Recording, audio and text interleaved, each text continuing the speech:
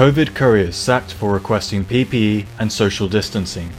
Workers responsible for transporting COVID test samples from hospitals to labs are being victimized for requesting basic safety measures.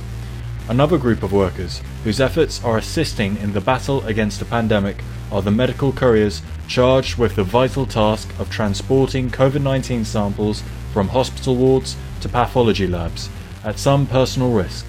The couriers work for TDL, the Doctors Laboratory, a subsidiary of an Australian company called Sonic Healthcare. When the couriers asked that TDL should observe some basic health and safety guidelines to safeguard their welfare, the company flatly refused.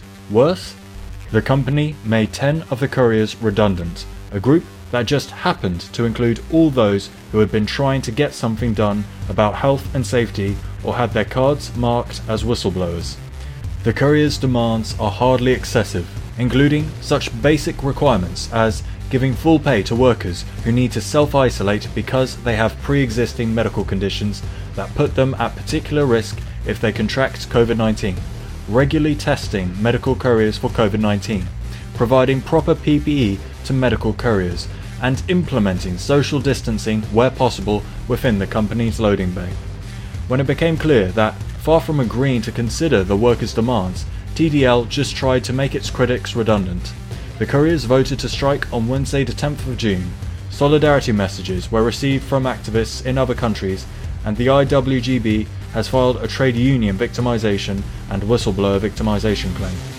It has been revealed that senior management frequently referred to union members as troublemakers and recruited a head of logistics specifically to undermine union activity at TDL. Members are also now reporting harassment by managers in relation to the strike, which was the first by key workers since the pandemic began. The Couriers Union, the IWGB, Independent Workers of Great Britain, noted, quote, "The TDL has more than enough money to cover the costs of extensive safety measures if it wanted to. The company's profits have steadily increased from £6 million in 2008 to over £28 million last year. Yet couriers who put their health on the line have barely seen a fraction of this money. Instead, the company has paid a total of £75 million in dividends to Sonic Healthcare between 2014 and 2018, unquote.